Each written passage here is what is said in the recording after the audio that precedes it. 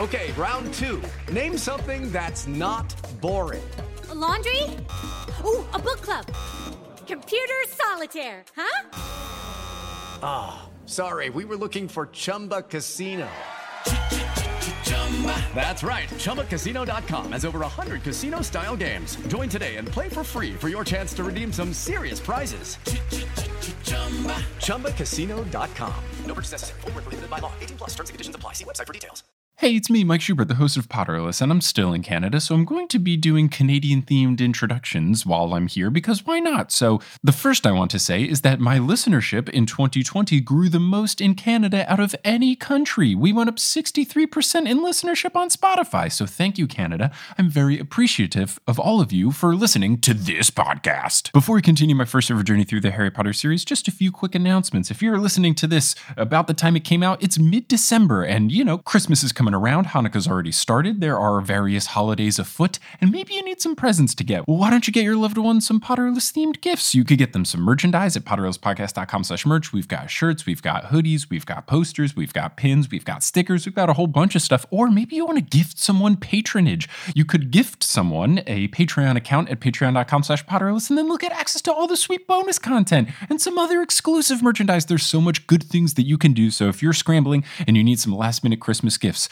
we've got you covered. There's a whole bunch of stuff. And speaking of people having you covered, there are people who are covering the costs to produce this show, and those are our patrons over at patreon.com/potterless, and we have a whole bunch of new patrons to welcome to the team. So shout out to Fire Whiskey and Honey, Rima Mehta, Luisa Elmarova, Philo Green, someone that made their username Dumbledore Calrissian, and someone else that made their username Youngledore. Shout out to Joe Sandor, who upgraded to the producer level status, and an apology for not saying the producer level patron Wire Warrior in a few recent episodes. Wire Warrior, of course, is a member of our illustrious list of producer-level patrons. Vicky, Christine, Aaron, Clown, Marchismo, Juan, Rosemary, Maria, Lisa, Audra, Eleanor, Nikita, Rachel, Zachary, Alex, John, Noel, Claire, Rory, Veronica, Lotta, Noah, Tracy, Colleen, Jennifer, Justin, Jacob, Maya, Mark, Polly, Zena, Harlan, Noelia, Nikki, Kine, Amanda, Kafir, Sarah, Marta, Maya, Floor, Georgia, Skyla, Adele, Professor Threat, Ellie, Michael, Kelly, Kerry, Connie, Jen, Nedry, Will, Marcos, Marique, Ashton, Brittany, Phelan, the Meadows family, Ginny, Heather, Kevin, Jarl, Peta, Jen, Callahan, Leah, Bella, Melanie, Becca, Reese, Adam, Joseph, Lily's mom, Madison, Tonk, Sabrina, Sophia, Farzan, Melanie, Matt, Okamahime, Boney Pony, Kelsey, Rike, Taylor, Megan, Riley, Laurel, Erica, Miranda, Landon, Kendra, Natanya, Yogan, Darcy, Sandra, Craig, Leor, Demi, Michelle, Callista, Jennifer, Henrique, Delkis, Katrina, Casey, Megan, Zat, Jack, Sophia, Dane, Robin, Chick, Mermaid, Dedekins, Alaria, Gregory, Stan, Kawka, Nina, Ribbon, Brittany, Ashley, Gavin, Jack, Serenity, Emily, Haley, Sabrina, Jenna, Laura, Gila, Eileen, Annette, Kirsten, Hufflepuff, Brett, Hunter, Mary, Artemis, Trans People are People, Samantha, Nina, Tatiana, Taylor, Karis, Vomit Spiders, Tony Joe, Wire Warrior of Punkfish, Rochelle, Steamed Nuggets, and Carrot Potter, who never when they're playing a board game think, oh, I don't need to do this on this turn, I can do this on my next turn, and then they lose before their next turn takes place. If you want to be like one of these amazing patrons and get access to bonus content such as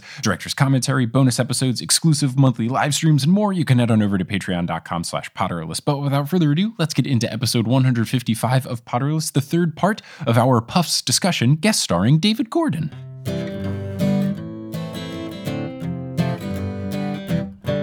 There's a face in the back of my head. It tells me what to do. It's a little bit mean and a little bit green. It belongs to you, know. Hello, Internet, and welcome back to another episode of Potterless, the tale of a 28-year-old man who never read the Harry Potter series as a kid. He read them as an adult. Then he watched a whole bunch of other stuff, and one of those other things was Puffs the Play. My name is Mike Schubert. I'm that grown man, and I'm here joined today by past guest of the show, Seattle improviser I used to do a bunch of shows with. It's David Gordon. David, how's it going? So good. So good. It's funny. I don't know if that was an intentional Homestar Runner reference, but I did watch Trogdor this morning because my wife Kelly had never heard of it before. What? I know. I guess she wasn't a teenage boy in the year 2004. I realize now that, like, most people probably are not my generation and in, like, my same group of people that watched Homestar Runner. But yeah, anytime I say so good, it is absolutely a Teen Girl Squad reference. That's very good. That is so good, if you will. I'm very excited to have you back on the show. It's been a million years, I think. More or less, especially given how long 2020 has been. Like, 2020 alone has been, I think, 500,000 years. So at that, plus the last time you were on the show, we're at a full million. And we're going to continue the discussion of Puffs. Now, you had never seen it except for watching it in prep for this podcast. So just overarchingly, what do you think about it? I enjoyed it quite a bit. Like, I do a lot of kind of fringe theater on the level that, like, I mean, Puffs is obviously, like, a more polished production than most that I work on, but kind of in the same level of like, this is how much of a set we're gonna have. This is sort of the budgetary constraints and like style constraints that we're gonna be working with. And I really love working in that kind of space. I obviously am missing it right now, but I had not seen it before this. I had kind of heard about it, I think, just offhandedly from you. But yeah, this was my first time watching it. So I enjoyed it. It is kind of the intersection for me of like having done the whole Wizard Rock thing. Right. Back in the day, the sort of like Harry Potter derivative works, a little bit making fun of it, a little bit reverential. Yeah, that's why I pegged you as a perfect guest for this, is that the type of humor in Puffs is very much reminiscent to me of the humor that you did for Alas Earwax, most notably just kind of pointing out those things that don't make sense and are funny to jab at. Like you have a whole song about, hey, they have witch hats on the school uniform required list, but then they never talk about these hats. Little things like this that you don't necessarily realize until someone points it out, and then you go, oh yeah, because I did that a lot during watching Puffs. My dad right now is rereading through the series, and every time he finds a reference to the hats, he texts me. So like he's in the middle of Goblet of Fire right now, and he just texted me, Goblet of Fire, page 200 and something. They mention the hats. They do in Goblet of Fire? Hold on, let me find the text, because I was also like, huh, really? I was convinced it was book 1 and that was it. So yeah, the text is Ron's wearing a hat. Goblet, page 241. I guess they don't go away as completely as my song would imply. One last sort of connection between Alas Earwax and Puffs. Mm-hmm. I wrote this song called Bronze and Blues. Oh, yeah. That's just essentially my version of Puffs, but for Ravenclaw. The most important thing a Ravenclaw can be is a bit part player with no personality. The Puffs like really get kind of a bad rep in terms of like, the narrative sort of looking down on them a little bit, but like Ravenclaw is like, oh, it's all the smart people. But then like you actually think about like what Ravenclaws do over the course of the 7 books. I'm like, man, we didn't accomplish anything. Yeah, there's not a lot. I feel like the natural response to Puffs is try to make claws and then maybe snakes. I think an effective thing that Puffs does is making you think about what the entire series is like from the perspective of someone else. And yeah, the Puffs didn't do much either, so I don't know that you should feel too bad for the Ravenclaws. I mean, at least like Luna was very important in helping Harry get the tiara. The Puffs, like the closest they got was Cedric almost won the Triwizard Tournament. Like not a whole lot to go off of. Yeah, if I was writing claws, which I mean, I'm not saying I won't do that. I've written short plays. I've written one full-length play. Obviously done Alas Earwax. I'm not saying I wouldn't write claws, but I feel like if the arc of Puffs is coming to terms with your puffness and like realizing that the values of Hufflepuff are more worthwhile than they're commonly presented, I feel like the arc of claws would be like, yeah, we're the smart kids going to like, man, we're not doing anything. Like, we're not actually accomplishing. We're not helping anybody. We're just here. Yeah, like, what's the point of being like the smart house if none of us actually do anything? And kind of having that existential crisis in play form. Just 7 years of people studying quietly in their rooms and then walking down the hallway and being like, well, huh? A troll? Oh, yeah. It's a performance art piece where you hear the important scenes kind of yelled from 2 rooms away while the Ravenclaws do nothing. Just a very muted. What are you doing in the halls after hours? Oh, man. So let's continue Puffs. Let's actually talk about it. Talk about the thing we're here to talk about. So where we last left the Puffs, there was just the dueling club scene. Harry and Malfoy fought. The snake attacked J. Finch. J. Finch is very scared. So the Puffs all go back to the common room and they all vow that they are going to band together and keep J. Finch safe. And they say, just don't leave the common room. And then he immediately leaves the common room and the snake gets him as well as nearly headless Nick. And the prop for the snake is very impressive. Their big props are incredibly well done. Oh, yeah. It's so much fun. And you talked about this with Katie, but like, it's just so much fun to see how basic your materials can be and still make something that's really cool to watch. Yeah, this is the case with the snake. This is the case when they do the Dementor. Oh, the Dementors are my favorite effect in the entire show. They're so great. And it's all made out of not expensive or not hard to obtain items, but the way they're done is really impressive. And I think it's just, I don't know if there's a way to describe it aside from just it looks better than it should. And it's great. Like you look at it, it's like, oh, it's all these simple items. But when they all come together, it's gorgeous. And I'm very impressed. Yeah, I mean, to me, it's the fringe theater aesthetic, because that's every show I've ever been involved with. This just had to be like, this is what we have to work with. So we got to figure out how to make this good. It reminds me a lot of, there's a group here in Seattle who I think got the idea from a group in, I want to say Portland, but they're called Hello Earth Productions. They did a show called Outdoor Trek, which was theater in the park renditions of Star Trek, the original series episodes. But like it's that same aesthetic of like, we don't have the money for gun props, but here's like a hose attachment, like one of those like, you know, trigger pull like hose attachments. Yeah, so like we went to a yeah. hardware store, spent $10 on enough of these for the crew to have laser guns.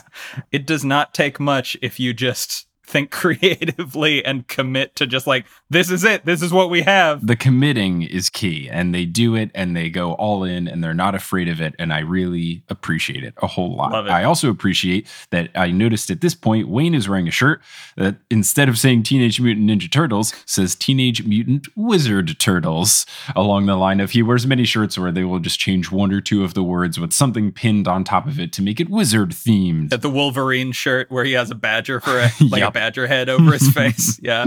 So then there's a scene between Wayne and Ginny where Wayne clearly has a crush on Ginny, which I think is very fun and Neville-esque of him.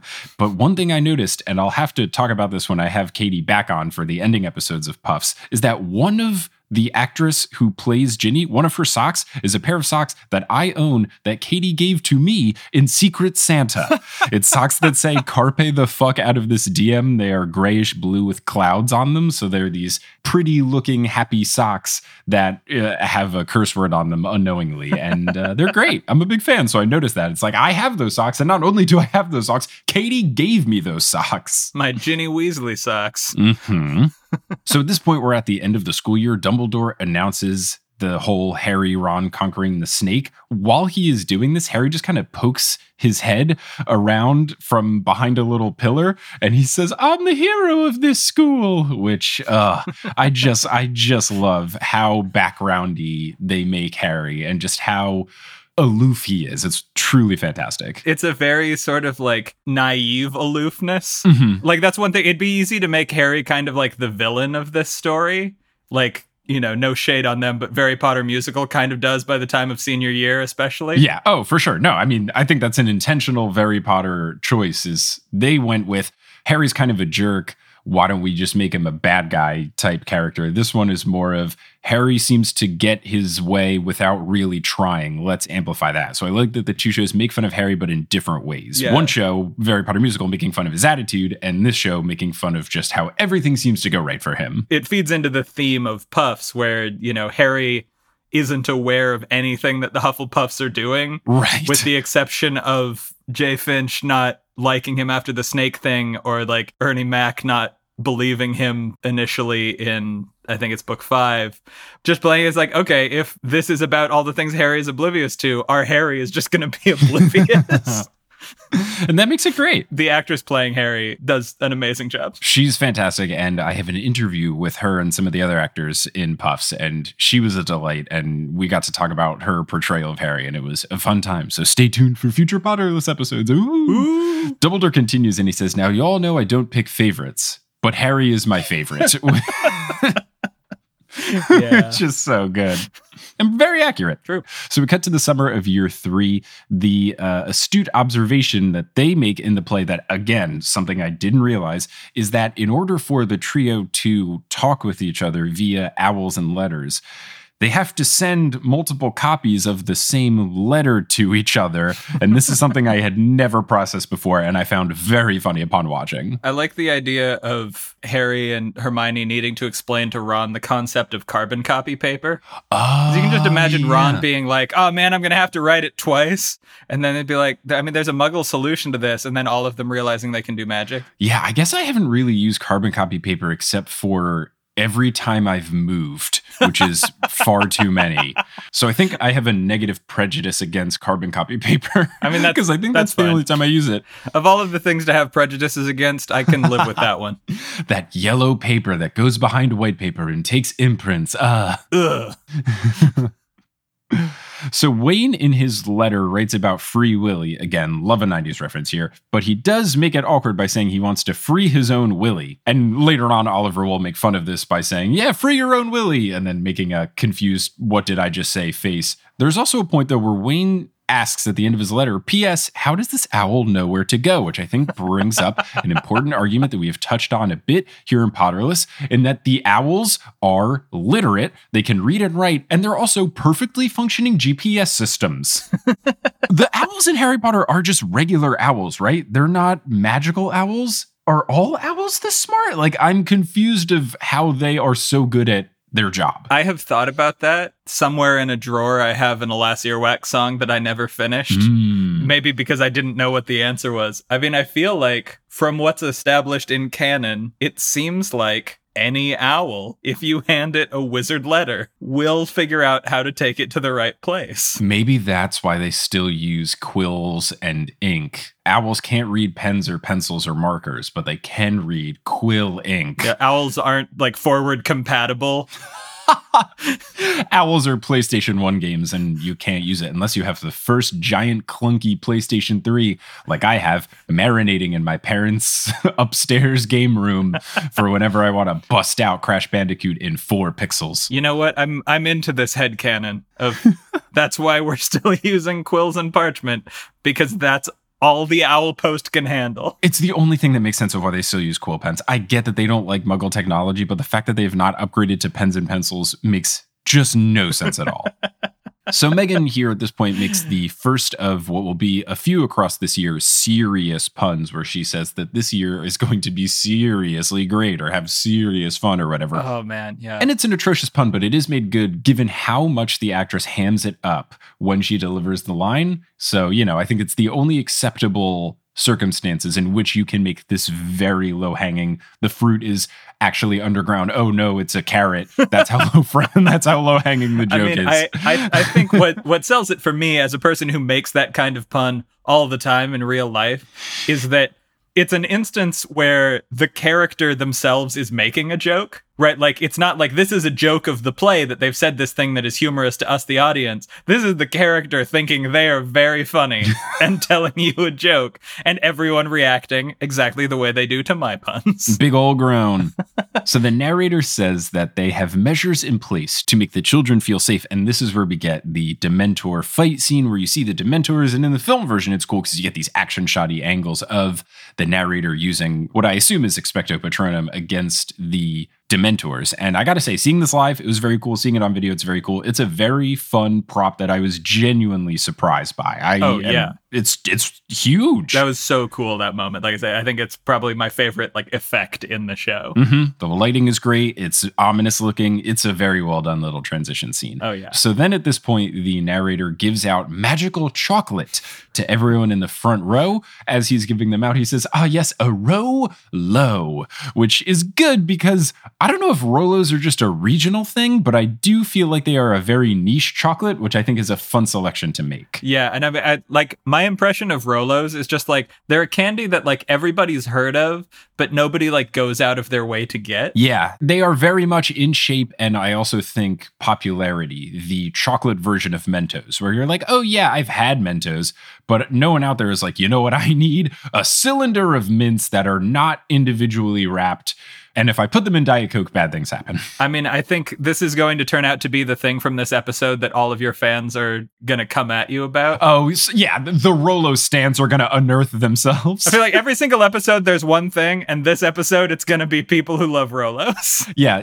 Robert Lopez, Rolo himself, will send me an email and be like, my father invented Rolos. I remember I did dance classes in middle school. I did hip hop classes, and they were in the little concession stand. They did a fundraising. I guess you could buy candy on your way out of the dance studio, and Rolos were always there, and no one ever bought them because you would pick normal things like Butterfingers that a kid wants. No kid's like, yeah, Mom, please give me a tube of Rolos. It's been probably 10 years since the last time I had a Rolo. I'm very excited for someone, or maybe Rolo themselves, to send me a box of Rolos to try to prove me into liking them. I don't think they're bad. They're just not like, hell yeah. So I thought it was a very funny choice of candy. It's one of those things where like in the moment it just comes off very like off the cuff, but like you can just imagine like how long they like listed out types of chocolate and like picked exactly the most comedic one. They ran it through focus groups. Yeah, like all fringe artists do. But I mean, this is again, the parallels to a Harry Potter musical are here. They have fringe candy in Red Vines, and then now they have Rolos. Except Red Vines, we did always have Red Vines at CSC Seattle, and I never understood why, because I don't think Red Vines are particularly good. I mean, I am not a huge licorice fan, just as a rule. I thought that until someone sent me a bunch of packs of Australian soft chewing licorice, and that is very good. But you do have to put 3 good words before you get to licorice to make it good. Australian, soft, and chewing. Well, next time I'm going to Australia, I'll pick me up some. Yeah, so 2028, when we finally get things together. Oh boy, that's optimistic. So he gives out the chocolate to the front row, and then he stands up and to the back says, you in the back, I'm sorry, you're sad forever, and then goes on. Great moment. And when I watched this, I was in the back and I laughed. It was great. So year 3, the very first line that is said is, I believe Oliver comes out on stage and just screams, I'm telling you guys, the headmaster looks different this year, which, God, absolutely brilliant. Absolutely brilliant. And they follow through and even have a different person from here on out playing Dumbledore. It is a wonderful bit, and the commitment to it is great. And gosh, making fun of the movies is something they do very well in this play. Oh yeah, I mean, I know in Katie's episode there was a little bit of talk about inside jokes in terms of like you have to know these things about the Harry Potter fandom or the movies or the conversation around the movies. In the case of the I'm the picture of calm right now line from year 4.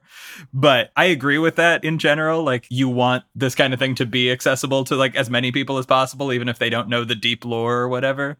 But I don't know, you're showing up to a Harry Potter show, like, you gotta have been around the conversation at least enough to get most of these. The other thing with this particular joke, I think it falls into something we are familiar with by doing short form improv comedy with CSC Seattle, is there are a lot of movies, TV shows, plays that we probably have not seen, but we know enough to make jokes about to where we can convince an audience, yes, I definitely know the thing that we're talking about. And you just know your key things. There was a very long time where I didn't know anything about Die Hard because I hadn't seen it. I have seen it, don't worry. Die Hard was one for me too, where it's like I could convince people that I knew things about Die Hard before I had ever seen the movie. Before seeing the movie, just by doing improv shows, I knew that he walks on glass at some point in his bare feet for some reason. It takes place in a tower.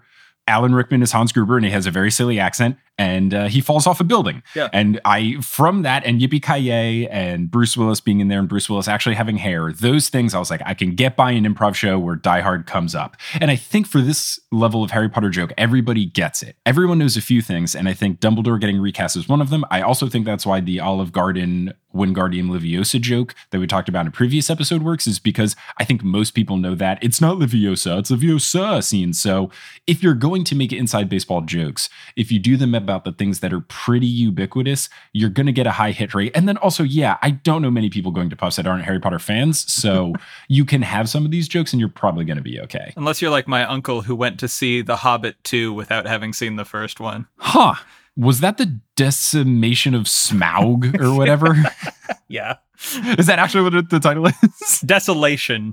Desolation. I thought that, but I thought that's not a word. That's not a word. M is just the letter next to L. Yeah, the decimation of smog is where smog only burns every 10th house. Haha, I know what you're talking about. Big feet with hair on it, am I right? What about second breakfast? Oh no, we've gone way off track now. I've seen Lord of the Rings, just not the Hobbit movies. I mean, that's fine. Thank you, Past David. I agree. I think that is fine. Hey, it's me, Editing Mike. How's it going, everyone? I also think that something that would be fine would be taking a bit of a break here, since we're already on quite a big tangent, for a little segment we like to call Wingardium Leviosa.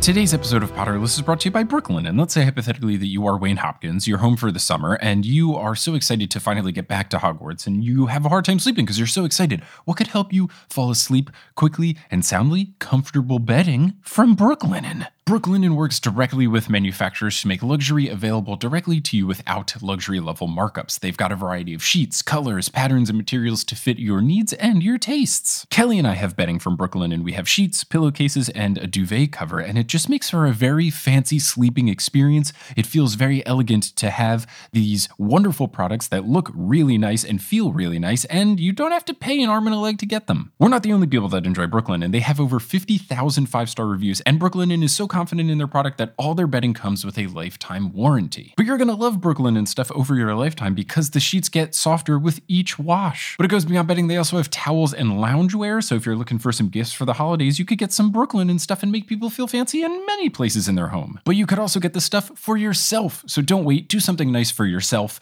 Do something nice for someone else. Go to brooklinen.com and use the promo code Potterless, and you will get 10% off your first order and free shipping. That's BROOKLINEN.com, and enter that promo code Potterless for 10% off your first order plus free shipping. So go to brooklinen.com, use that promo code Potterless, get those savings, and get some wonderful bedding to help you fall asleep during your excited, not at Hogwarts yet phase today. And now you'll hear words from a few sponsors who make it feasible for me to be a full-time podcaster. Some of these ads will be read by me, others of them won't. The ones that aren't are inserted locally, so if you live internationally, don't be surprised if you hear an ad in your country's native language. And once those ads are complete, we'll get back to this episode of Potterless. This episode of Potterless is brought to you by Arena Club. Now, if you listen to this podcast, it should be no secret that I am both a sports nerd and more of a traditional nerd. And when you think of these two types of nerddom, there's one thing that links them together, and that is card collecting. Whether you are looking to buy, trade, sell, or display a card collection of sports cards or Pokemon cards, you should check out Arena Club. ArenaClub.com is the place where you can do all of these things. I have recently made a purchase on the marketplace.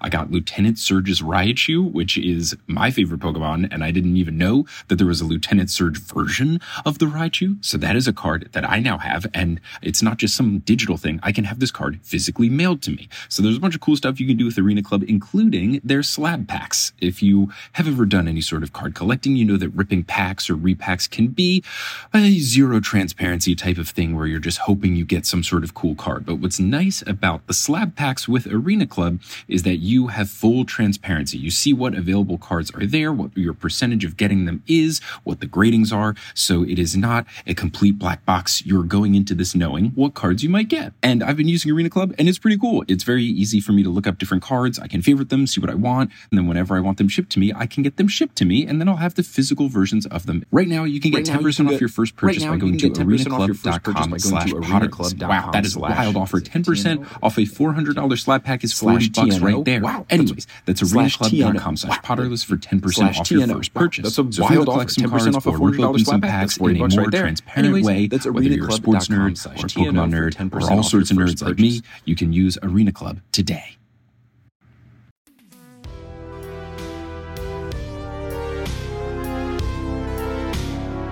So Megan this year has decided that she's going to spend time with the Braves. This is her third year and her third new shtick. There's also the development of Sally doing the classic, which I think is one of just the funniest things to make fun of, is girl takes off glasses, now girl is hot now trope, which I think is always just the most absurd, wackest thing that happened in every 80s movie, I think. So the fact that this play also makes fun of it, I think is very good, and then doubles down on it where Sally very much cannot see going forward without her glasses.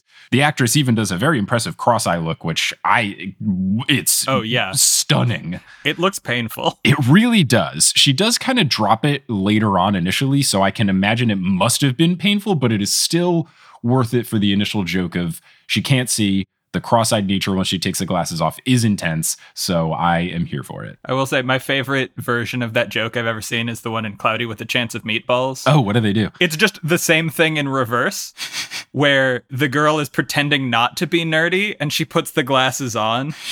It's super endearing in the context because she's obviously a huge nerd and trying to hide it. And like putting the glasses on, like it's played the exact same way of like, oh, she was beautiful all along. But it's like, oh, she was intelligent all along. That's good. I like it. It's still playing the trope, but like that's the version that I've seen that I'm like, all right. It's good. That's well done. I like it a lot.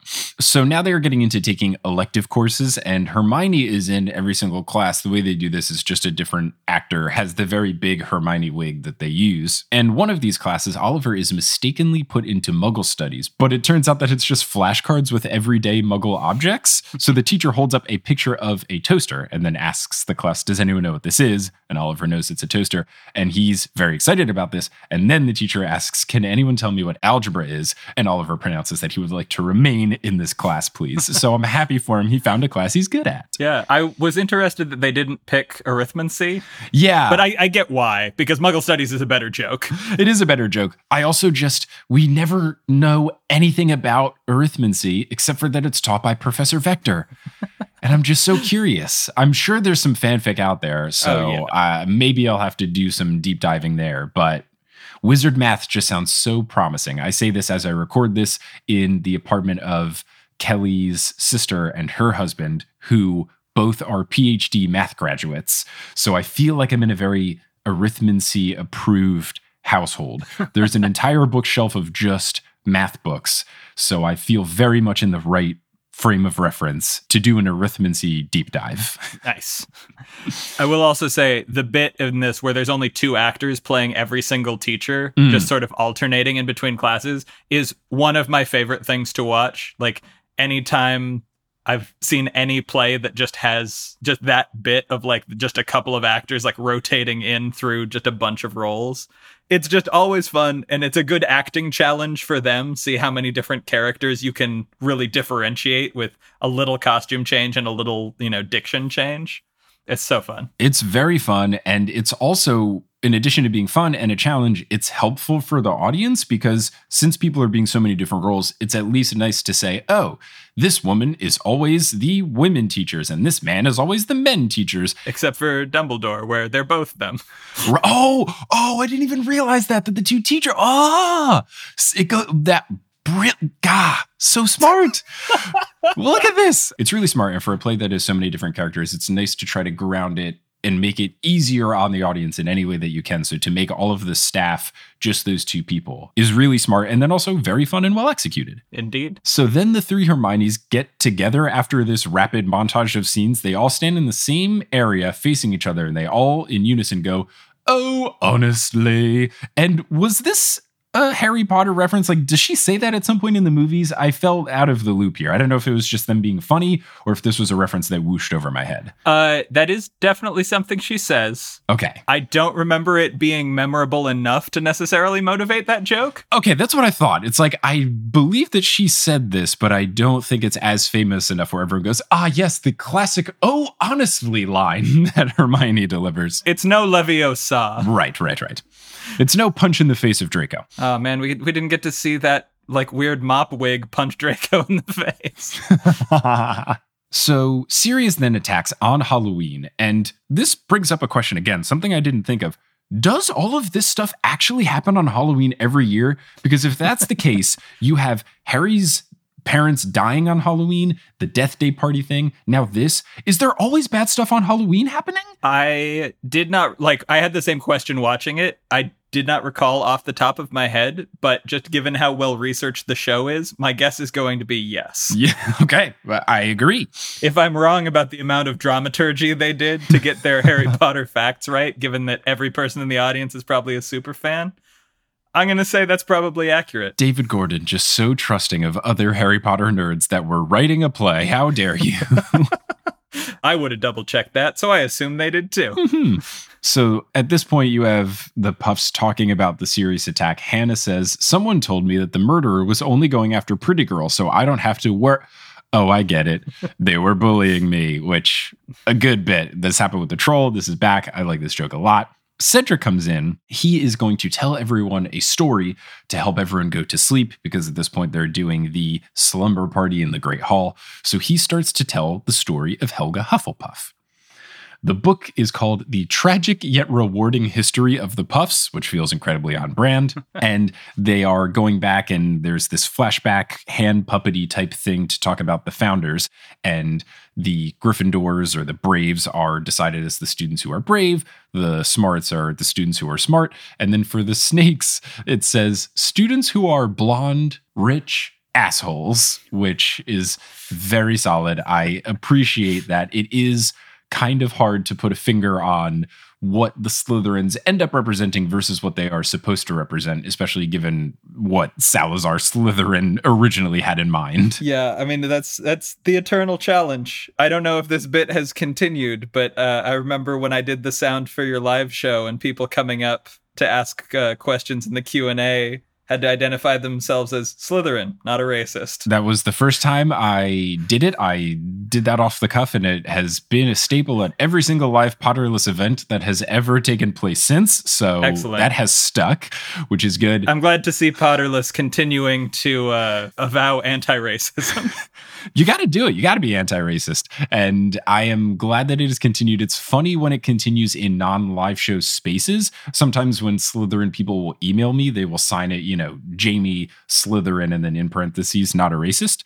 So that's always fun. And then sometimes people just across social media will mention that they are Slytherins and that they're not racist. And I hope that everyone gets the joke. And just, there could be someone, a heathen, who skips the live show episodes or something, and they're just very confused about why everyone feels the need to say that they're not racist at the start of the comment that they're making or something.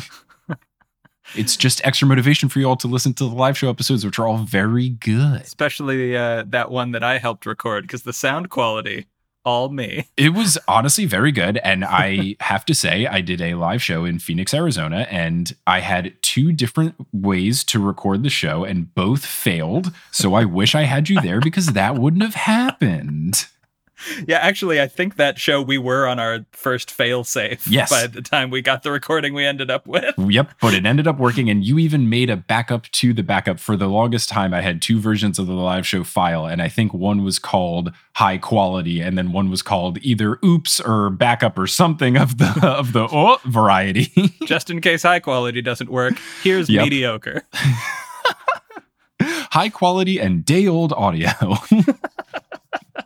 So Dumbledore does the intercom announcements to announce, that they all have to go to the Great Hall and that it's safe now. He always ends these intercom announcements by yelling something at the end. So this is the early instance of the whole "this Dumbledore is a loud yelling" one. So I appreciate that they start to do that joke a little bit. It's just peppered in throughout, but then they very much make fun of it later on in year 4. Yeah. So Megan puts a bit of a damper on this story by finishing it, saying that the Puffs are, in her words, just the dumb kids. So that brings everyone's mood down a bit from Cedric's wholesome story. Wayne and Oliver then talk to her, and she is just ashamed to be a Puff. Her whole family was Puffs, and she says that Puffs don't even have a thing. She brings up, what are our potential options? Loyalty, being nice, those aren't things, which I would just like to say are very much things, and are very much good things, and are criminally underrated. It's definitely, when you put it in the context of like, oh, you're not brave or not smart or not winners or whatever we're going with for Slytherins this year, depending on how the hat decides to sing it. Cunning. Or, not self-interested or not crafty or not whatever, we're going with for Slytherins this year.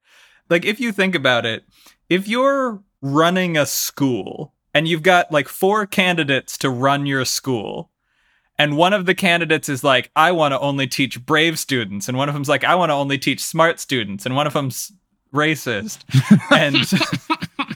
and the fourth one is like, because I think it's the Hat song from the first year where Helga Hufflepuff's is, I'll take them all and treat them all the same. Hire that principal. Yeah. Yeah. That's who should be running your entire school, is someone who believes that before they believe any of the other stuff. It's also very important because if Hufflepuff did not choose to take the law, if she said, I'll take the kids who are bilingual, like there's going to be a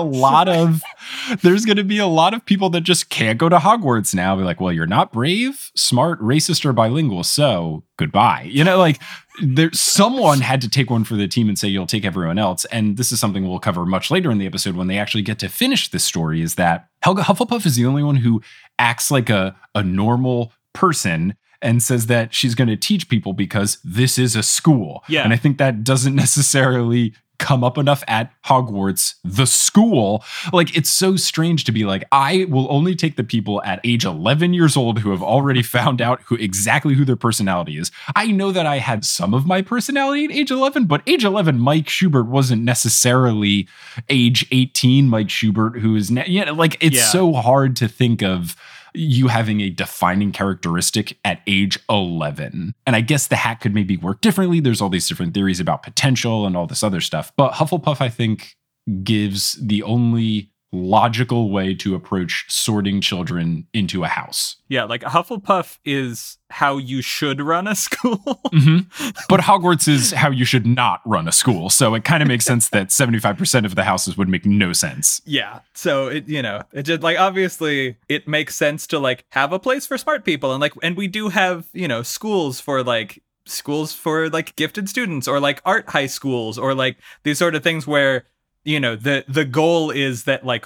we are going to have a focus in our teaching, and so we want students where that focus is a thing that will benefit them. Mm-hmm. But it's like, this is the school. This is the only school. Right. You take everyone, or like stop pretending to be a good school. The other thing is that the schools that you mentioned usually are set in mind of some sort of goal. If you go to a performing arts school, it's because you want to have a career in the performing arts. If you go to culinary school, you're trying to be a chef of sorts. Yeah, or like trade schools or whatever, where it's like you have a very specific goal of what you're educating for. Right, but Hogwarts houses, aside from Hufflepuff, are sorted based on your personality, which it's not even like they sorted the school based on, oh, these are the people who are good at charms, or these are the people who are trying to work in the ministry. Yeah, it's not like majoring or something. Yeah, it's very strange to imagine if you were going to college. It's like, oh, well, I'm going to this school because I'm funny. Yeah, or I'm going to the school because I'm charismatic. I don't know. It's very strange to have a school where the distinction is, where you end up depends on your personality trait. I mean, I've seen some pretty bad uses for those like Myers-Briggs assessments. Is Myers-Briggs like ENFJ, whatever stuff? I think it's that one. Yeah. Personality things are fine, but also you don't have to be defined by what a test tells you. Yeah. You're you. You're not 4 letters in a particular order. And now let's get back to the 150-something episode of this podcast about a school where that's exactly how it works. Touche.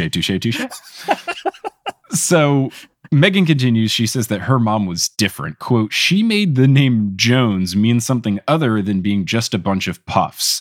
I do think it's funny that her last name is Jones, and I don't know how popular Jones is in the wizarding world, but I don't know that a name as popular as Jones would be. What comes to mind when you think of Jones? The people in the puffs, not just, a large percentage of humans. The Hufflepuff Joneses. Megan also says that she even got rid of her accent so I wouldn't sound like my Puff family, which I didn't ask the actress this because I did not want to be offensive, but I thought it could be a fun workaround too. She couldn't do a convincing British accent, so why don't we just write in this way of her not having to do so? Which, as you and I have been plagued through the design of a short form improv game where you have to do an accent that you are very bad at, often for comedic effect. I mean, if I was in Puffs and I was tasked with doing an accent I didn't feel confident in, I would not want to do it. And I don't think anybody really minds that Megan doesn't have an accent. I don't think anyone's like, the authenticity of this play makes no sense. She's supposed to be from the UK. Yeah, I mean, I sort of took the fact that the characters, didn't have British accents, they're from America, as kind of a joke on sort of fan fiction Mary Sues that are so often like American exchange students to Hogwarts. Okay, yeah. Because they're being written by Americans. So like I just kind of took it as a riff on that. But yeah, I mean, it is probably also just nice if your leads aren't stumbling through accents. We can't all be the actress whose McGonagall impression is shockingly good. Very accurate. Very, very accurate. So Megan realizes that she was being a bit of a bummer. So she goes on and says, I'm sorry to make things so serious, and then hugs Oliver. And we get the first instance of what becomes a recurring bit where Wayne then comes into the hug and goes, I'm coming in, which I don't know if this was what they were going for, but it reminds me of, I forget what movie it's in. One of the movies, Hermione is sad about something and she hugs Ron for emotional support. And then Harry waits a beat and then also joins in on the hug. And it's very third wheelie awkward. So I hope that this is what they were making fun of. Regardless, it's a fun first instance of what becomes a very cute, endearing, recurring hug bit amongst this trio. So then they go to Hogsmeade, and the first thing I noticed from watching the film version that I couldn't tell from my seat when I watched it live is that their bottles of butterbeer, which I've just learned is a tongue twister, I've edited out me stumbling over that a couple times, their bottles of butterbeer have a Land O'Lakes butter logo on it, which is genius. I noticed it while watching it. I was like, why does it have the Land O'Lakes? Because it's butterbeer.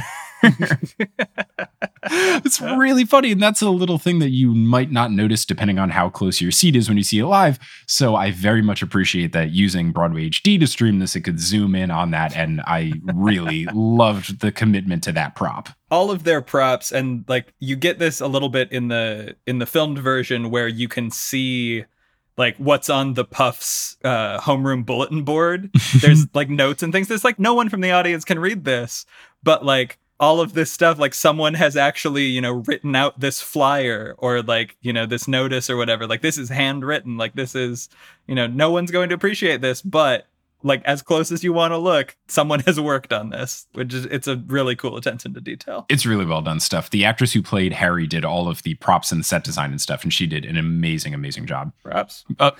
Props. Making fun of the thing that I think is quite astounding is that butterbeer is a little bit alcoholic, and it's a bunch of very young children drinking it. So it starts with the classic them all being a little bit awkward, trying to have a conversation, and then you very quickly cut to them being quite drunk. And then there is a song which I could only describe as a copyright avoiding cover of Tub Thumping by Chumbawamba. So can I talk about that song? Please do. Yes, you are the perfect person to talk about this. I was already happy that I was talking about this because of the, Fringe Theater, Harry Potter comedy. Like I'm all about the topic anyway, even though I hadn't seen the play. But if you know me at all, you will be aware that I am a huge Chumbawamba fan. I didn't know this about you, but this is the least surprising thing I've ever heard from anyone. To the point that for the last several years, I have been researching a song-by-song podcast about the music of Chumbawamba, America's favorite anarchist pop band. They're American? I always imagined that they were Irish. No, they're British. Oh, okay. The Danny Boy thing made me think that they were Irish. No, so here's the thing. I did start that podcast. I got a couple episodes in, and then I started having weird issues with my eyes that made it hard to use a computer. So it's on hiatus. But if you look for the podcast, The Music's Not a Threat, you can hear me talk in depth about Chumbawamba. And then we got to this bit with this song. And you better believe as soon as this was over, I found and downloaded this song. Lift Up Your Cups. Which is, it is an amazing parody of Tub Thumping musically in that It is not the chord progression from Tub Thumping. It's not the tune from Tub Thumping. It's not even quite the rhythm of Tub Thumping, but it is so clearly Yes. Tub Thumping. That's what makes it so impressive, is that you listen to it and you just in your gut know this is Tub Thumping. But aside from the part where it says take a cider drink, take a butter drink, take a whiskey drink, like that's the very obvious part. But everything else, it's like just close enough where everything is just, 2 degrees off in a different way, but it's all coming together. You know it's Tub Thumping, and it's impressive of how they make it happen. Yeah. In the song, in the place where, they would have, you're never going to keep me down, it's don't let them put you down. And as far as that goes, and I think this is the reason why they also use it as their curtain call music, is if you want to sum up the Puff ethos as interpreted through this play, it's, you couldn't do much better than I get knocked down, but I get up again. You're never going to keep me down. And Chumbawamba were anarchists and didn't do super well in school, so I don't know that they would have a house or admit to being part of a house. I think they would reject the whole system, but they'd probably hang out with the Puffs, Yeah, it feels about right. Now, since I have you on, resident Chumbawamba expert, this is a burning question I've had for a long time. They do say pissing the night away, yes? Yeah. Is that because you are drinking so much you're going to the bathroom a lot? Or is it wasting time? I've always been perplexed by pissing the night away. So, all of them? Okay, good. In Good, British good. English, getting pissed is getting drunk. Mhm. So pissing the night away, they're talking about a night of drinking, of getting pissed, of, the night going away. Just like we do, pissing something away can also be, to lose it, Got to it. waste it. So I think the multiple potential meanings are very much intentional. Got it. Thank you. Burning question answered. Well, it's a good thing you asked, because if I ever get the podcast finished, Tub Thumping's going to be the last episode I do, so you're going to have to wait a long time for that. Smart. answer. Keep them waiting. The drunkenness gets to the point where Leanne is in the crowd, which is very fun. And then I forget what professor comes in, but someone comes in and just yells, "You are 13" at the top of their lungs, which makes it all very clear the joke that they are going after. And I think that this is the perfect spot to end this episode of Potterless, where we definitely talked about Puffs the entire time, especially this little tub thumping tangent. Oops. So David Gordon, thank you so much for joining on. Of course. If people want to find you doing stuff on the internet or otherwise, where can they do so? If you want to hear my Wizard Rock music as Alas Earwax, you can find that at earwaxrock.bandcamp.com, including Enter Thickness, featuring Mike, aka Ludo Badman. And that is bad with 2 Ds, much Yes, it like is. Mike Jones would spell it.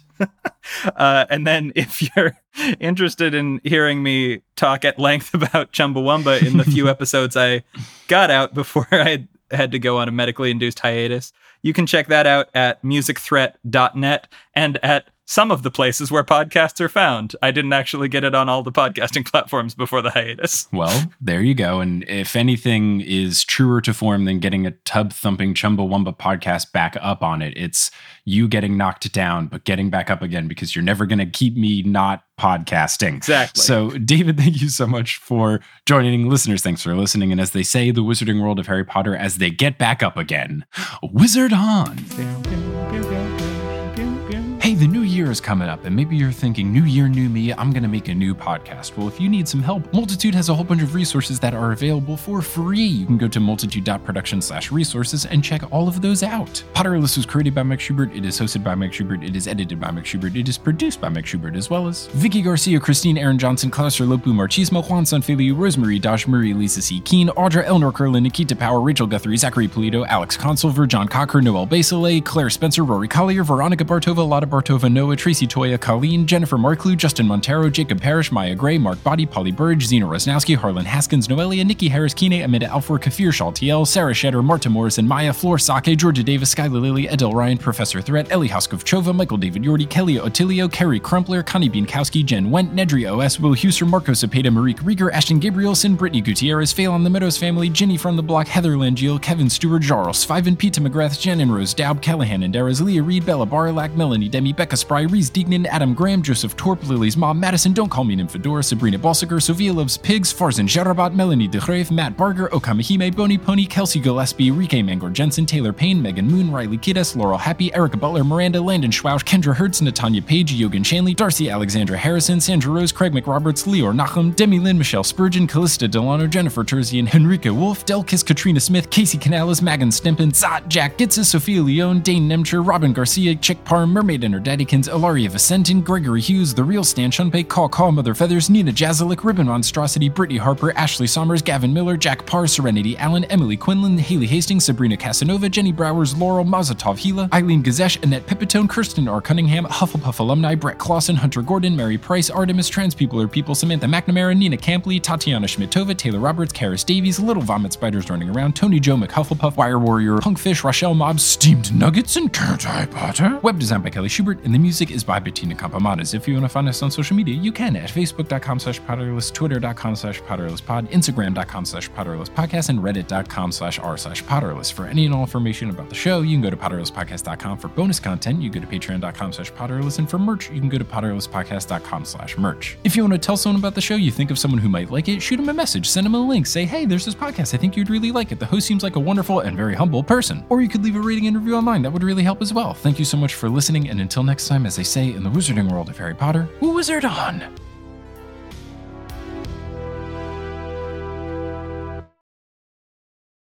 Life's better with American Family Insurance because our home policies help protect your dreams and come with peace of mind. Save up to 25% by bundling home, auto, and life. American Family Insurance. Get a quote, find an agent at amfam.com. Products not available in every state. Discounts may not apply to all coverages on an auto or home policy. Discounts do not apply to life insurance policies. Visit amfam.com to learn how discounts may apply to you. American Family Mutual Insurance Company, SI, and its operating companies, American Family Life Insurance Company, 6000 American Parkway, Madison, Wisconsin. Step into the world of power, loyalty, and luck. I'm gonna make him an offer he can't refuse. With family, cannolis, and spins mean everything. Now, you wanna get mixed up in the family business. Introducing The Godfather at ChumbaCasino.com. Test your luck in the shadowy world of The Godfather slot. Someday, I will call upon you to do a service for me. Play The Godfather, now at ChumbaCasino.com. Welcome to the family. No purchase necessary. VGW Group. Void where prohibited by law. 18+. Terms and conditions apply.